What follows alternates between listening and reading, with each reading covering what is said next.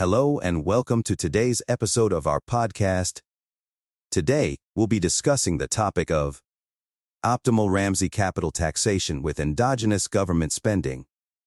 This is a complex and important topic in economics, and we'll be exploring it in depth over the course of this episode. So, what is optimal Ramsey capital taxation? Essentially, it's a framework for designing an optimal tax system in an economy. The goal is to minimize welfare loss while still meeting the need for government expenditure. This is a challenging task, as there are many factors to consider when designing a tax system, including the impact on economic growth, income inequality, and government revenue. In this paper, Yili Qian and Yunsang Li explore the question of how to design an optimal taxation system in an economy, with a focus on minimizing welfare loss while meeting the need for government expenditure.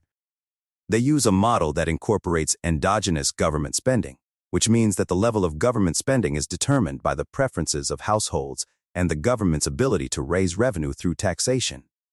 One of the key assumptions made in the Ramsey approach to optimal taxation is that the government is a benevolent planner that seeks to maximize social welfare. This means that the government takes into account the preferences of all households in the economy when designing the tax system. Another important assumption is that households have access to capital markets, which means that they can save and invest their income in order to earn a return. The authors find that the optimal tax rate on capital income depends on a number of factors, including the level of government spending, the elasticity of labor supply, and the degree of risk aversion among households. They also find that the optimal tax rate is higher when government spending is endogenous, meaning that it is determined by the preferences of households and the government's ability to raise revenue through taxation.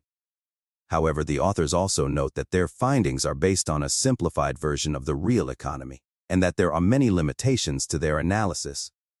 For example, they assume that all households consume and evaluate government services equally, which may not be realistic in practice.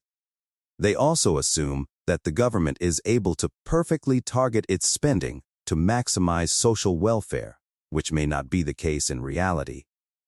Despite these limitations, the author's work provides valuable insights into the design of an optimal tax system in an economy. By taking into account the preferences of households and the government's ability to raise revenue through taxation, policymakers can design a tax system that minimizes welfare loss while still meeting the need for government expenditure. In conclusion, the topic of optimal Ramsey capital taxation with endogenous government spending is a complex and important one in economics. The authors of this paper provide valuable insights into how to design an optimal tax system in an economy, taking into account the preferences of households and the government's ability to raise revenue through taxation.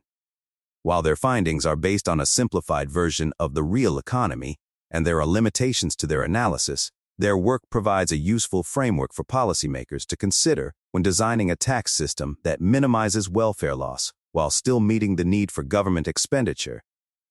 Thank you for listening to today's episode, and we hope you found it informative and thought-provoking.